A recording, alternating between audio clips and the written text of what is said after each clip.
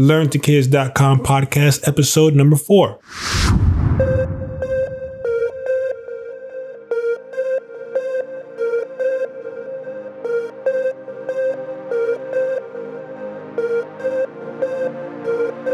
I want you.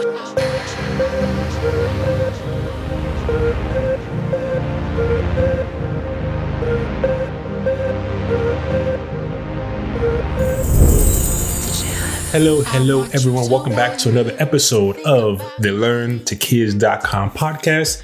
Today, we're going to be talking about mental spaces for followers and also leaders to be aware of. And the idea for this content actually came as a stroke of inspiration as I was editing a video for the skin, muscle, and bone video that we're going to be uploading this week. And I was hearing Sarah describe about the different things to be aware of for the follower. I've heard of these things before. I've known of these things before. I was thinking if I could list these things out and put them out for people to kind of see. And so I wrote them down. I put it out on Facebook and Instagram as a post, and it got some good traction. And so I wanted to go ahead and make an audio version of that particular post just to kind of fan the flames of this particular piece of content, because it isn't something that's talked about a lot, at least in my experience from learning Kizomba. And so these are the spaces that I want to share with you, these mental spaces that followers can be aware of. And hopefully knowing about these spaces, becoming conscious of these spaces will allow you to add a higher level of consciousness, of awareness in your dancing as a follower. And also as a leader to also be aware that when you are leading or creating a dance, be mindful of the mental spaces that a particular move can put a follower in. So you're more empathetic to what you are creating. And if you are more mindful and empathetic of what you are creating and how you're interacting with the follower, then it's just going to make the connection that much better, the dance much better, and more mutual, versus the opposite extreme of this would be moving around and inanimate objects, So through hundreds and hundreds of private lessons that I've been blessed to be able to give to followers over the years in kids, the mental space, and I'm not sure if the mental awareness space is the best term, but that's the term that I'm going to use for now. We'll see if it evolves in my brain. But the mental space awareness that a follower can achieve to become a high level and proficient follower is really something quite phenomenal. And I'm thinking of these potential mental spaces to be aware of at any given time for a follower.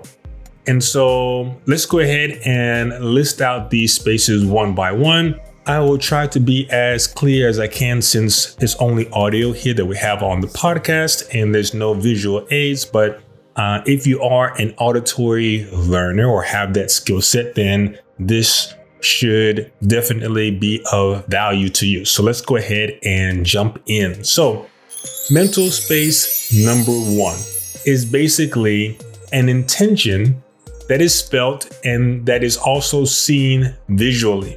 So this is the easiest because the follower can feel and see the movement at the same time. So in her brain, she's able to feel the touch, and that registers in the brain. She's able to use her eyes, which is also another sense that we have, and register the combination of those two inputs from touch and sight and register the particular move. Yeah. So I guess in this sense as well, it's just easier because we have two impulses, two intentions, sight and touch, that are enabling the move. Yeah. So this could be something as simple as a leg lift for a follower. And let's say the leader places the top of his knee under the follower's thigh and gives it a lift, and the follower is facing the leader. So now you can see, the follower can see, okay, he's lifting my leg. I feel my leg being lifted, and that registers. So that's mental space number 1, which is the easiest. Yeah. Moving along, mental space number 2, the leader does something visually, but there is no intention felt through the frame or the contact points if there is physical contact. And so here, there is no lead intention behind the leader's movement. And an example of this could be the leader styling on their own. if the leader is making physical contact with the follower, either via your standard frame or maybe some other contact points, I feel here it will be super, super important that the echoes of the styling do not get misinterpreted as an actual lead of something. And maybe if the follower is also aware that the leader is styling to something and nothing's being led in that moment, then the follower can also take that as a moment to potentially co-create in some styling as well without adding anything to the frame or the contact points. Yeah. And the distinction here between the frame and the contact points is simply because your standard frame is when we are facing one another. Yeah. But we could be in a T-bone position where we are perpendicular, or in a shadow position where we are now behind the follower. Yeah. So different contact points will be used in those different positions. And so here, the leader is moving without the desire of the follower to do anything. The leader isn't trying to communicate anything through the frame. Yeah. All right.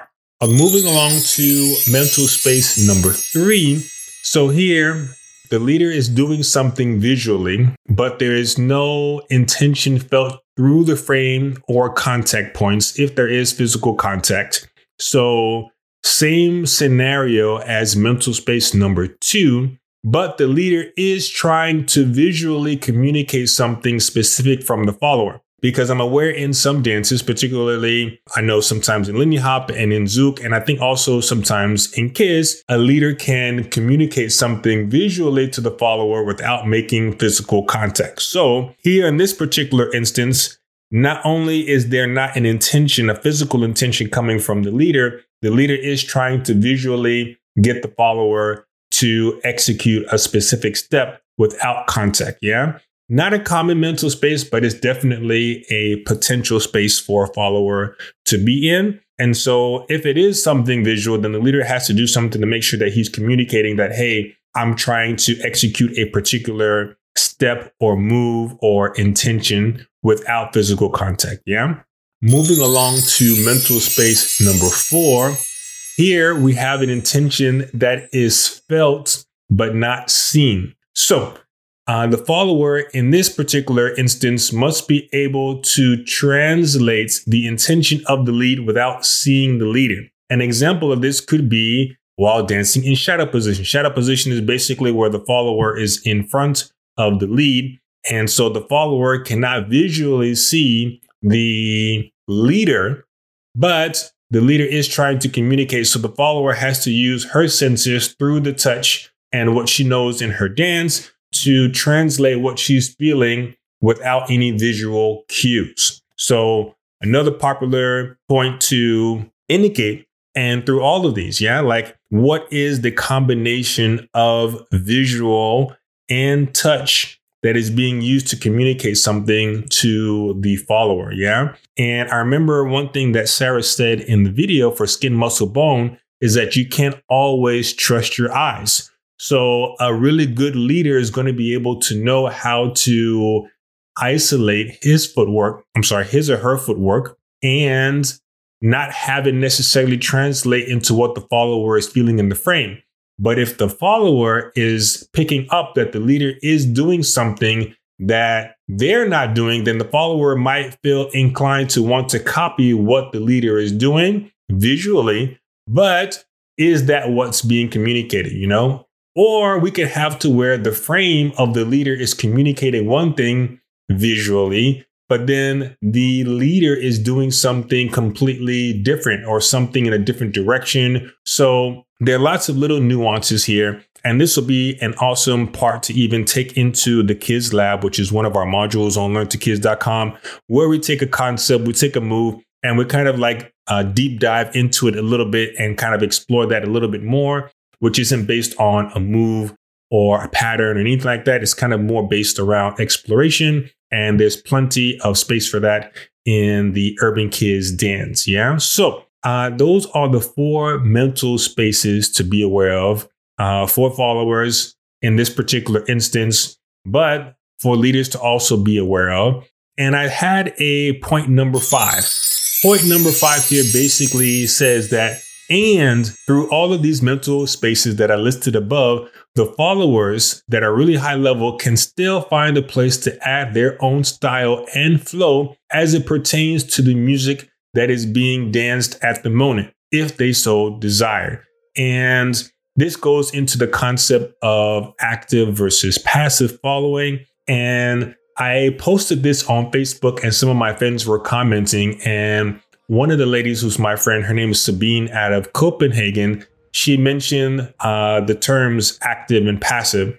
And she mentioned that just because a follower is not actively adding her voice to the dance, it doesn't mean that her mind is passive. Yeah. So I felt there was a moment or a space to create a distinction, because we definitely have mental activity and then what is actually being added to the dance as far as her voice. So I suggested maybe an active follow is a follower that is actively co-creating in the dance versus, and again, her mind is active to be able to co-create. Yeah. But even if a follower does not choose to use her voice to co-create and add to the dance, it does not mean that her mind is passive. It is also very active, following all of these different nuances through those mental spaces that I just listed above, so lots of nuance here. And I love having these kind of intellectual conversations around dance, because it really just helps open up the dance and give no more nuance to just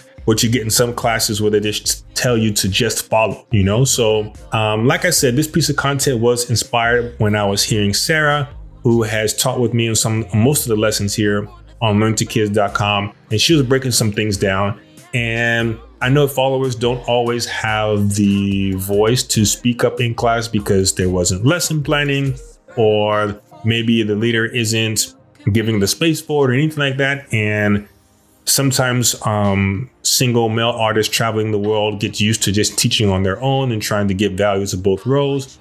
But I really wanted to create this piece of content to give a shout out to the followers and definitely give you tools to enhance your dancing. I know the pandemic is going on right now. We're not actually dancing as much as we used to, but I still feel like there's plenty of value to be aware of and being able to level up mentally, So I hope that you enjoyed this piece of content. I'm curious to hear other ideas and experiences that you've had around this concept. Feel free to let me know in the emails.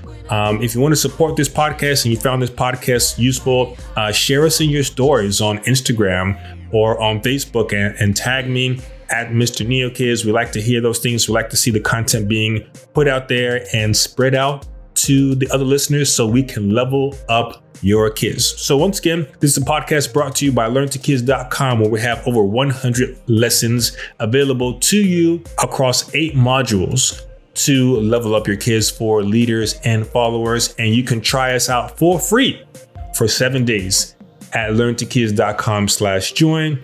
I'm your host, Charles Ogar, and we will see you in the next episode. Thanks so much for listening. We appreciate you. Take care.